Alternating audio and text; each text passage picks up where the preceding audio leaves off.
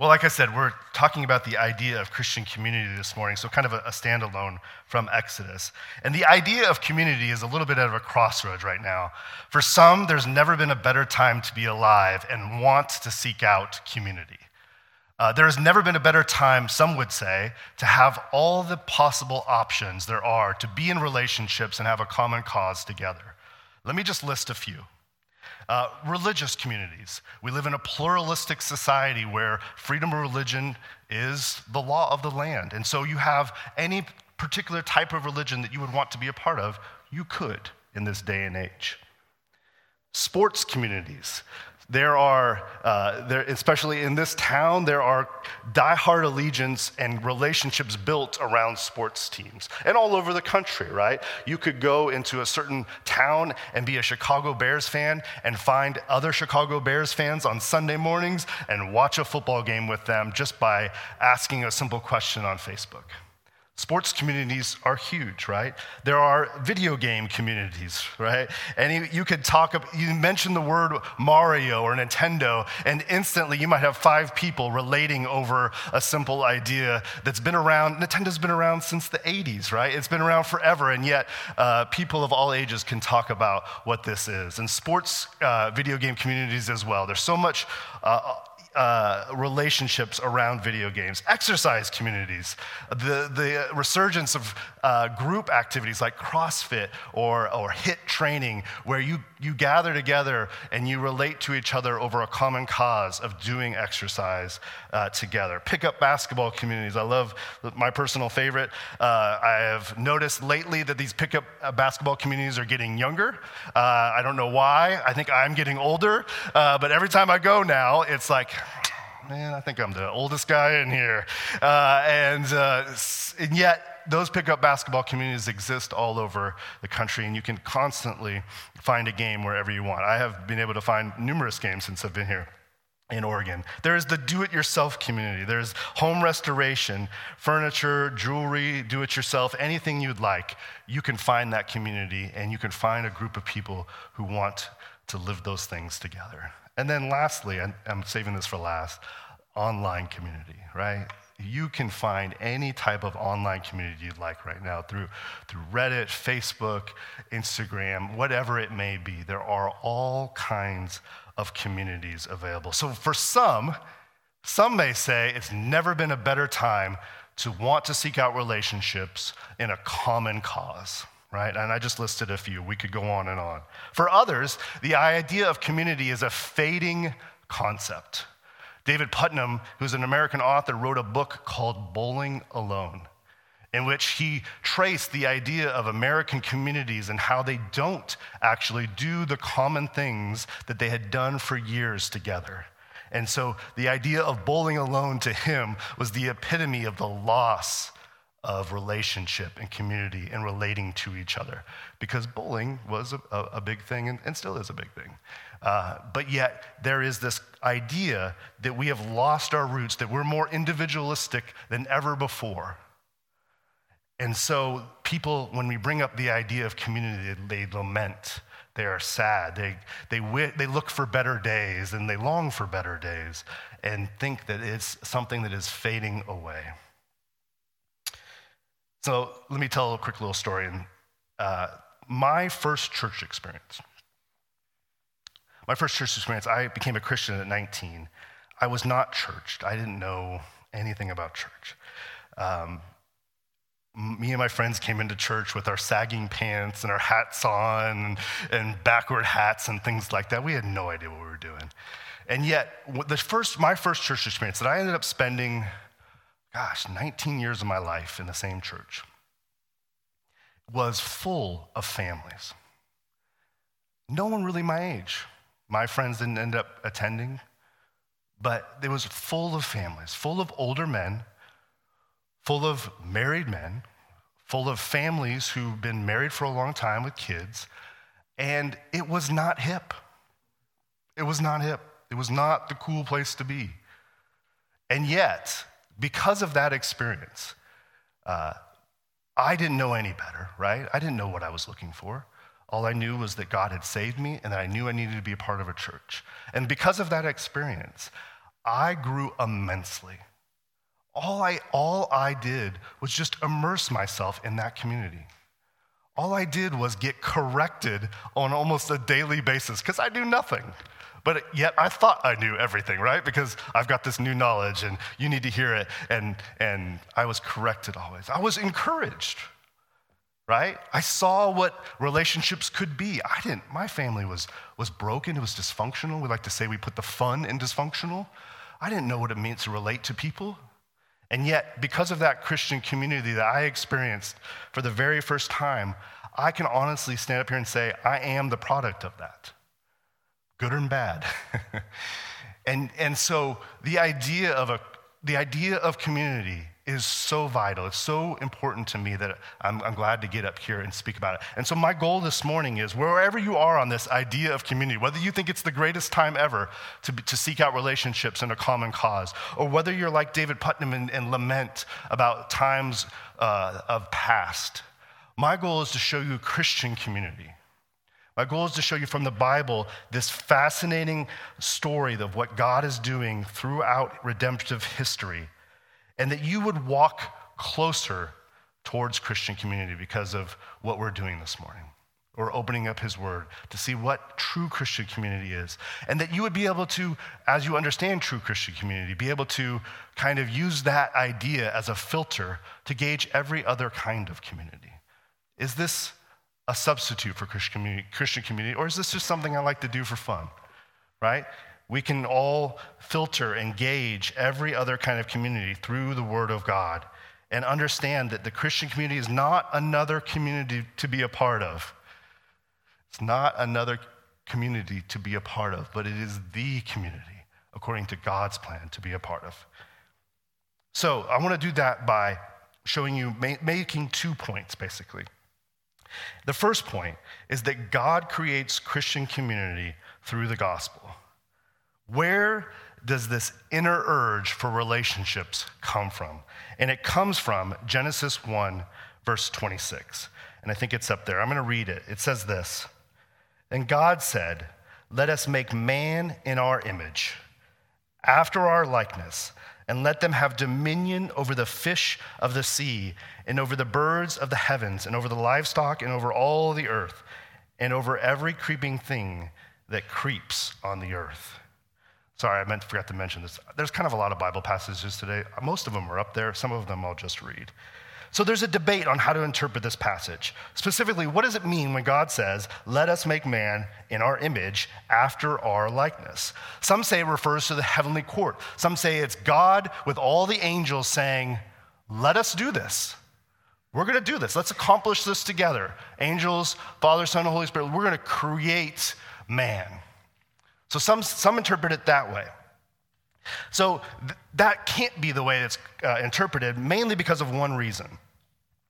We cannot be created in the image of angels. We know that if this is a heavenly court creating man after the heavenly court's image, we would have to be somehow created in the image of angels, which is not true. We're created in the image of God.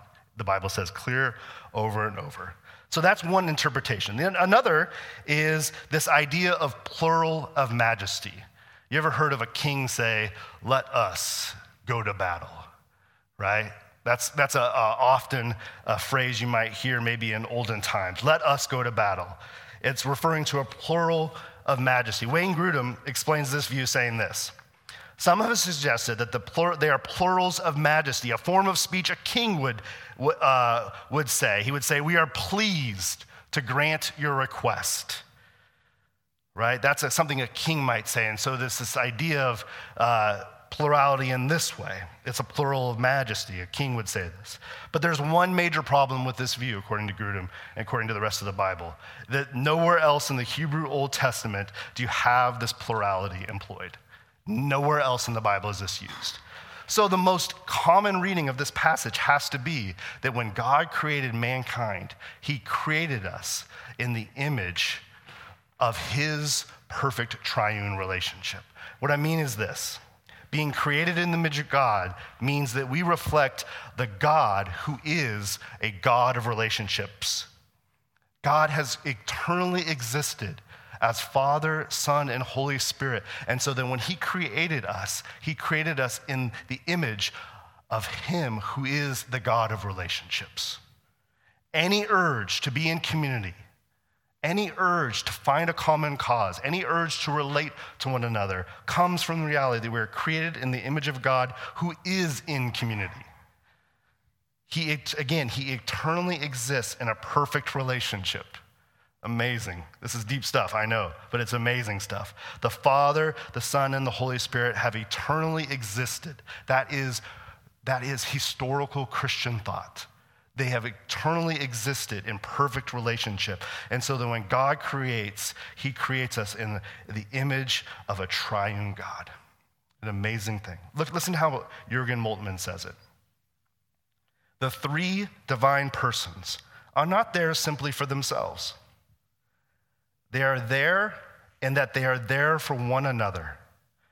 They are persons in social relationship. This is key. The Father can be called Father only in relationship with the Son. The Son can be called Son only in relationship with the Father. The Spirit is the breath of the one who speaks. We are created for a community. We are created to be in relationship with one another. And yet, we have to answer this question. Why is it so hard? Why can't we do this? Why can't we love each other? Why do we always fight? Why can't we all, get on the same page? Genesis 3, just 2 chapters later, says this, and it's up here. And they heard the sound of the Lord God walking in the garden in the cool of the day, and the man and his wife hid themselves from the presence of the Lord God among the trees of the garden. But the Lord God called to the man and said to him, "Where are you?" And he said, "I heard the sound of you in the garden, and I was afraid, because I was naked, and I hid myself." And God said, "Who told you that you were naked? Have you eaten of the tree of which I commanded you not to eat?" And the man said, "The woman who you gave to be with me, she gave me the fruit of the tree, and I ate." And the Lord God said to the woman, "What is it that you have done?" And the woman said, "The serpent deserted me, and I ate." So we are created in the image of God, a triune God who is in perfect relationship. And 2 chapters later, we fail to image God perfectly. We fail to relate to each other perfectly. Sin entering God's perfect creation caused many issues in our relationships. Adam hides from God, right? Why in the world would you hide from your Creator? Because of sin, right? Because they did what they weren't supposed to do. Adam blames Eve. "It's the woman you gave me," right? He doesn't take responsibility for what he did. He ate of the tree that he wasn't supposed to. Eve blames the serpent. "The serpent deceived me, and I ate." And on throughout history, this loop just keeps going over and over again, where we hide from God, we blame each other, we don't take responsibility.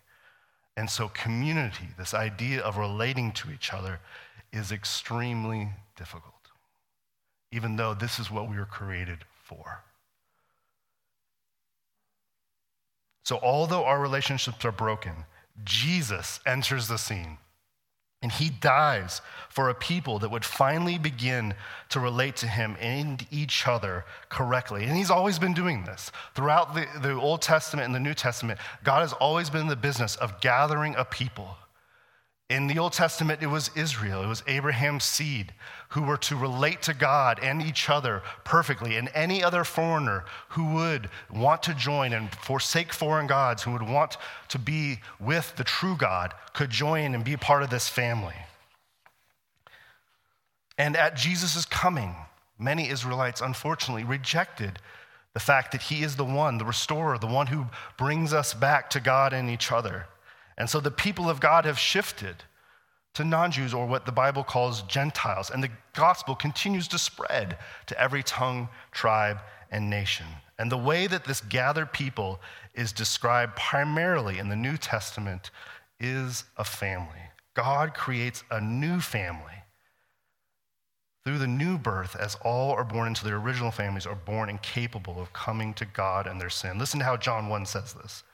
But to all who did receive him, who believed in his name, he gave the right to become children of God, who were born not of blood, nor of the will of the flesh, nor of the will of man, but of God. God creates a family through the new birth. He's doing this work. He creates the community of his people through the gospel. The gospel message is heard. People are born again and believe, and they're called children of God. God is doing this work. They're born not of it says in John 1, not of blood. It doesn't matter who you're born to, what family you're born into. It's not the will of the flesh. It's not how hard you try. It's not the will of man. It's not somebody saying you're going to be part of the family and you're not going to be part of the family of God. It's God who says, I will cause you to be born again and you will now enter into my family. Galatians 4 says it this way, but when the fullness of time had come, God sent forth his son, born of a woman, born under the law, to redeem those who were under the law, so that we might receive adoption as sons. And because you are sons, God has spent the Spirit of his Son into our hearts, crying, Abba, Father, so that you're no longer a slave, but a son. And if a son, then an heir through God. God enters into our broken world of relationships, and he restores us into his family, so that we're no longer slaves to self-centeredness, to hiding from God, to blaming others for our sin, and to not accepting the responsibility for our sin. He calls us sons and daughters of the Most High.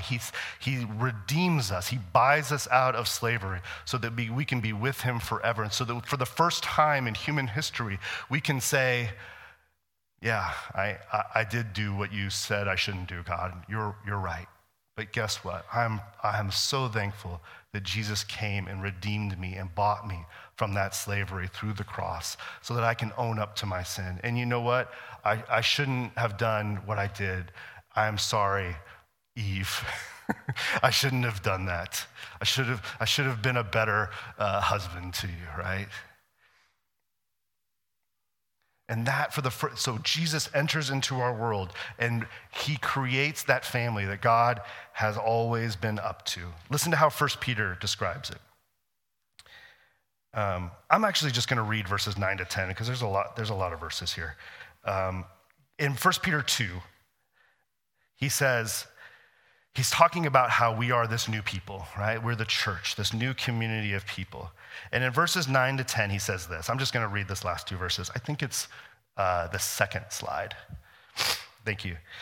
He says this, but you are a chosen race, a royal priesthood, a holy nation, a people for his own possession. Why?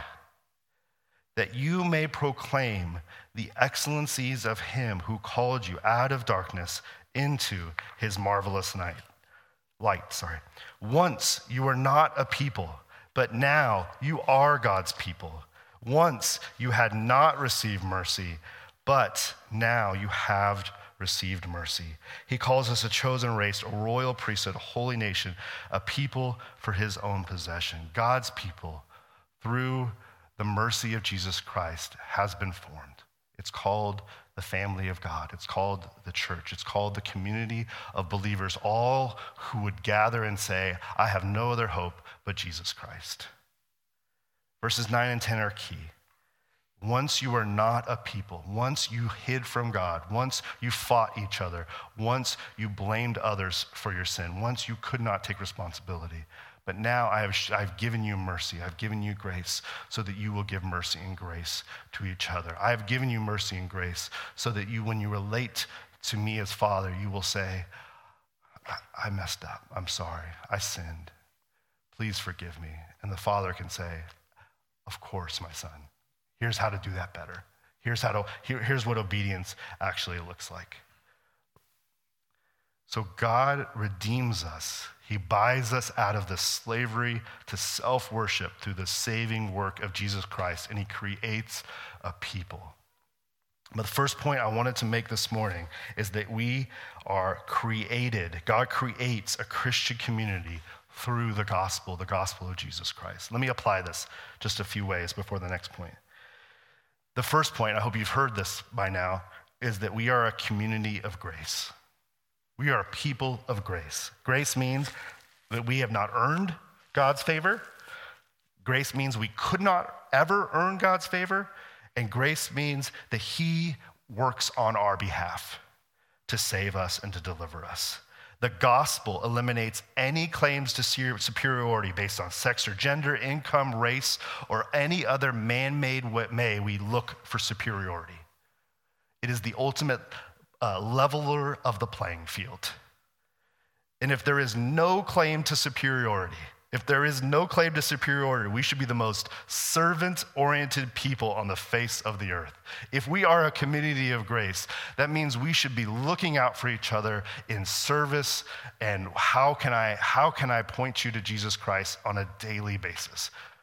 Right? Because I can't possibly, if I truly believe the gospel, if it's embedded in my heart, if it's not something that I just mentally ascribe to, but that it is the operating system of my heart, I have to say, I'm not any better than you. I'm just a sinner. How can I help you? How can I serve you? What do you need? How do you need encouragement? How can I pray for you? How can I enter into your sin and be like Jesus to you? We should be tirelessly looking to sacrifice for others, starting in the church. We have a community here that we can look into and say, how can I serve? How can I sacrifice? Because we've been humbled by the gospel, because it's not about superiority based on any man-made claims. So that's the first idea. If God created a community through the gospel, he didn't create a community based off of your income or based on where you're from or based off your past and how much you've sinned, but he did it all through the grace of Jesus Christ. Then we must be a community who serves each other. It's the logical implication of all of that. Secondly, this is God's community, which means he planned and executed the forming of this community through the work of redemption, the death, burial, and resurrection of his only begotten son, Jesus. That's just a fancy way of saying he did it all. He did it all. He's in this business of creating a people. This means that this community is a big deal. This is not my idea. I hope that you hear that this is the word of God this morning telling you that God is creating a Christian community and that he is welcoming people from all tongues, tribes, and nation into his family through the death and burial and resurrection of Jesus, if only they would believe. No one should ever be guilted into making God's community their priority in their lives. It shouldn't be a guilt issue. And here's why. It's because it's God's priority. This is what God is doing. So the call to immerse yourself in God's community, it's just a call to take steps forward towards what God is doing. Think about that for a second. I shouldn't have to guilt you into being more involved in the community.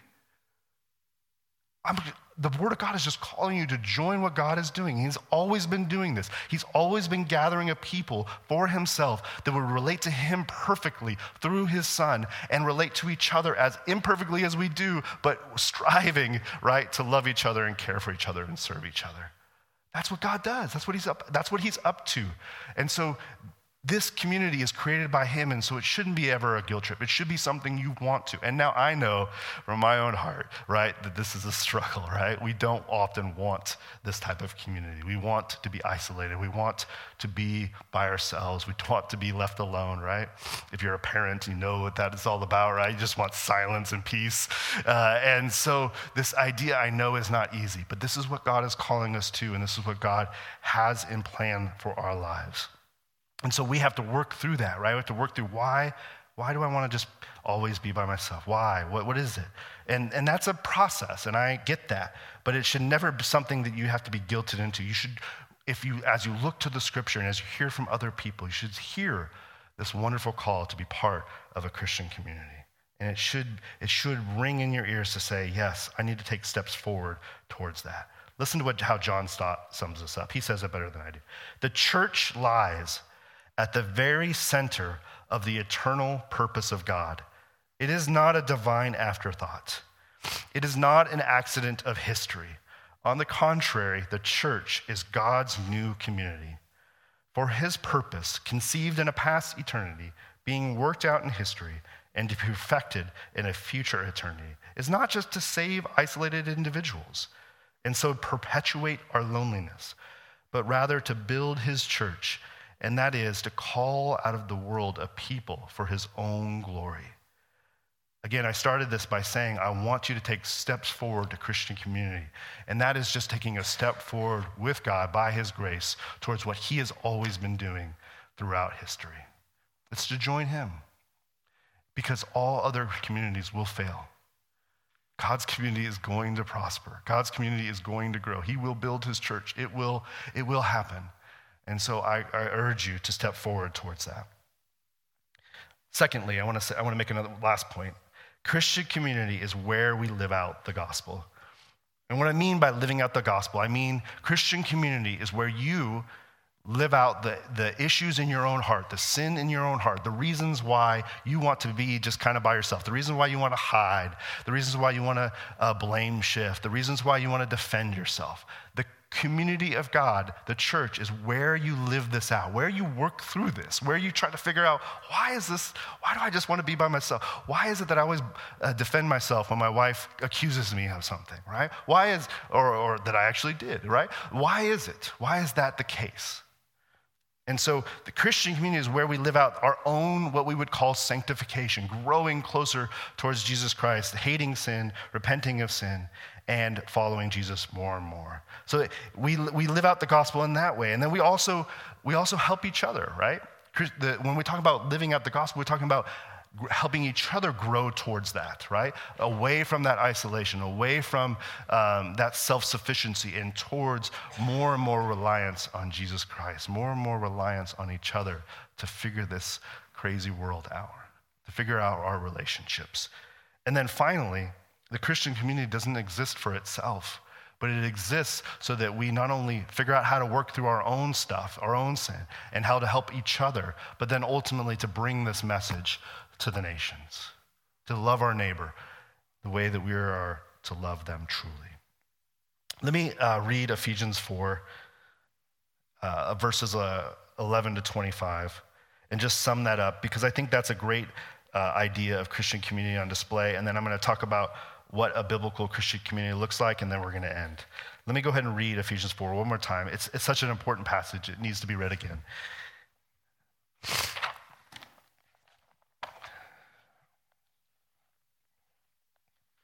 Sorry, I meant to turn here.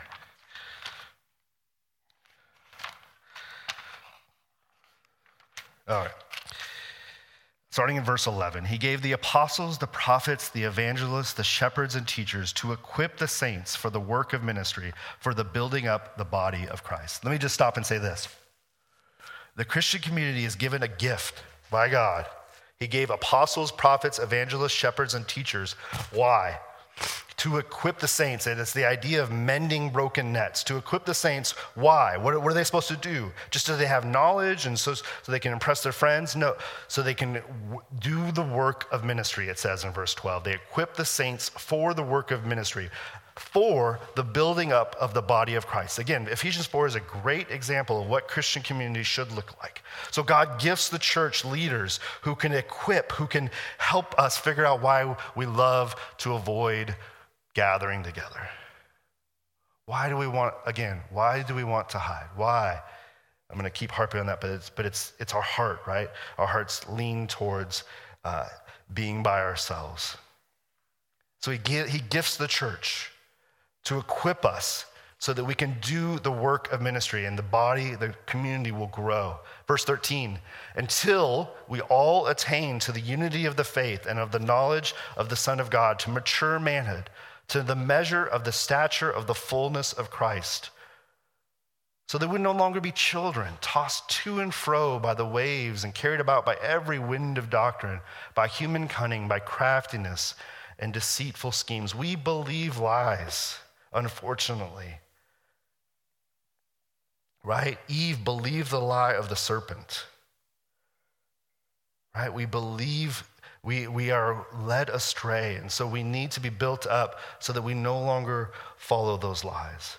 He says in verse 15, rather speaking the truth in love. So instead of being led away by lies, he calls the church, the Christian community, to speak the truth in love. And so that we grow up in every way into him who is the head, into Christ, from whom the whole body, joined and held together by every joint with which it is equipped, when each part is working properly, makes the body grow so that it builds itself up in love. So in verse 15, he says we have to speak the truth in love. And that passage is interesting because we often read that and go, I'm supposed to just tell the truth. It's not my fault you were offended. It tells me to speak the truth. I'm speaking the truth, right? And because it's in love, I do it with a smile. You're a sinner. That's how we often take that, right? I do it with a smile, but I'm gonna be harsh maybe. It's like a permission slip to be harsh. And that's not what it's calling us to. It's calling us to warn each other about the deceitful lies that we believe, right? The lies that God doesn't love us because we sinned yesterday. The lies that we give ourselves every moment of every day. That we're to speak the truth in love so that we do not get carried away by this. Verse 17, now this I say and testify in the Lord, that you must no longer walk as the Gentiles do in the futility of their minds. They are darkened in their understanding, alienated from the life of God because of their ignorance that is in them, due to the hardness of their heart, that they have become callous and have given themselves up to sensuality, greed, to every practice and every kind of impurity. But that is not the way that you learned Christ, assuming that you have heard about him and were taught in him, as the truth is in Jesus. There it is. What does it mean to speak the truth in love? Well, he just told us in verse 21. Assuming that you have heard about him and were taught in him, as the truth is in Jesus. God gifts leaders to the church to equip us for the work of ministry so that the Christian community grows, so that we can begin on our own, right? Without always having to rely on some type of leader, even though that's what God has given us. So that we on our own could speak the truth in love, so that on our own we could relate to each other and say, here's what the gospel says. You don't have to hide. God's completely forgiven you. He knows He knew the sin that you were going to commit today, yesterday. He knew it in eternity past. He still loves you. That's why he died for you. You don't have to hide. You can actually repent of that and come clean and say, yeah, I'm a mess. God, forgive me and help me to not do that again. We are to speak the truth in love, and we are to point each other to the truth that is in Jesus Christ, the gospel. That's how the Christian community grows. We're equipped to do this work. That's a picture of Christian community. And I'm just going to skip to verse 25. Here's why we don't lie. Verse 25, therefore, having put away falsehood, put it away. Let each one of you speak the truth with his neighbor. Why? Because we are members one of another. Because the Christian community is interconnected, we are called the body of Christ. That's the reason we speak the truth to each other. That's why we don't lie to each other. Because if I lie to you, it's not just hurting me. Guess who else it's hurting? You. It says the reason why we speak the truth is because we're members of one another. We belong to each other. What does biblical Christian community look like? 1 Corinthians 12 tells us that we're all members of the same body. We're all connected with equal value and importance. So if I lie to you, I'm saying you're not of equal value and importance. You don't need to know the truth that's going on in my heart. I've cut you off and I've said, you're not that important. Christian community looks like where we all value each other and say, you need to speak into this. You need to help me walk through this. Why is it that I'm so self-obsessed that when the job interview doesn't go well, I just mope and I can't move on? Why is it that if my job is not going well, everything else around me is horrible? Why is it that I'm only happy when I'm getting good grades? Why is it that I'm only happy when sports are going well? Why is it that I'm so hurt by a member of the opposite sex when they don't want my affection? Why is it? We all belong to each other. We all have an equal value and importance. We need to help each other see through this, to see the message of the gospel and how it connects to every one of those instances I just mentioned. And guess what? God hasn't left us alone. Romans 12 says that we're all gifted to serve each other. That's amazing. We all have a gift to bring to each other in these circumstances, whether it be encouragement, right? Life is not all moroseness. There's times when somebody encourages us and we say, thank you. Thank you. I walk away from that conversation having a more clear picture of what it means to follow Jesus. Thank you for encouraging me. Thank you for coming over to my house and helping me move. Thank you for doing watching my kids, whatever it may be that I need. Thank you for gifting me, or for your gift and serving me in that way. Romans 12 and 1 Corinthians 12 are huge passages to understand that we are all interconnected, that when we skip out on Christian community or we put other things in priority above them, it teaches us that not only do I miss out, right? Because I'm not being served by you, right? Because you have a gift and you're an encouragement to me. Right? It teaches us that when we put those things on and we have our priorities out of whack, we know that I am not benefiting and you're not benefiting. The church is not growing.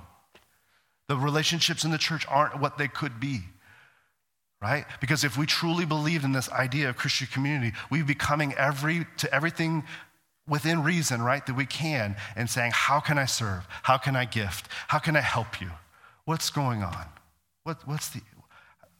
Your week was awesome? Great, I needed to hear that. Teaching middle school is good sometimes. Jason, thanks for reminding me of that. We need that encouragement. And so we get that encouragement by placing ourselves in Christian community. Because the idea is that we're all in it together. We all have the same value and importance, and we're all gifted to serve each other. Hebrews 3 says this. I'm almost done. Hebrews 3 says this, take care, brothers, lest there be in any of you an evil, unbelieving heart leading you to fall away from the living God.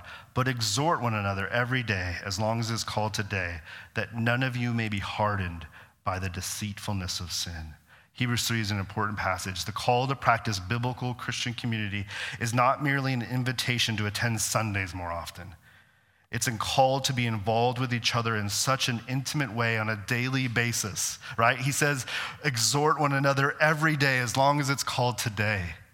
He says we're to exhort each other on a daily basis and know each other in such a way on a daily basis that we know our brothers and sisters' struggles with sin and can exhort each other to believe the truth of the gospel in Jesus and not the lies of sin. Right? He says here that none of you may be hardened by the deceitfulness of sin. See, the theme this morning is that we are prone to believe lies and that we need each other. We need the word of God and each other and immersed in each other's lives to remind each other that those are lies and that the truth is found in Jesus. And here's how it applies to that particular lie.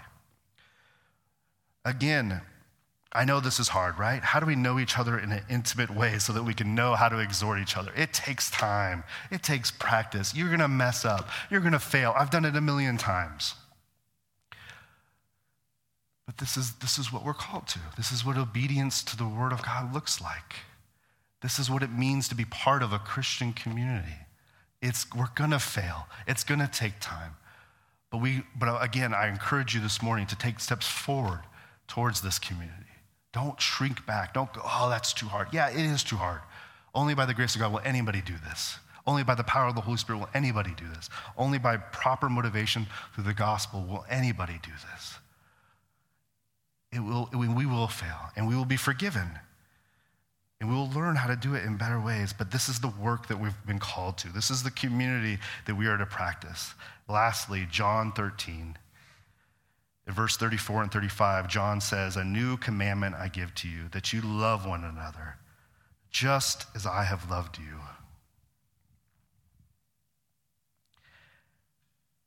You also are to love one another. And by this, all people will know that you are my disciples, if you have love for one another. That's an important passage.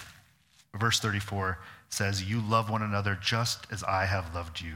You also are to love one another.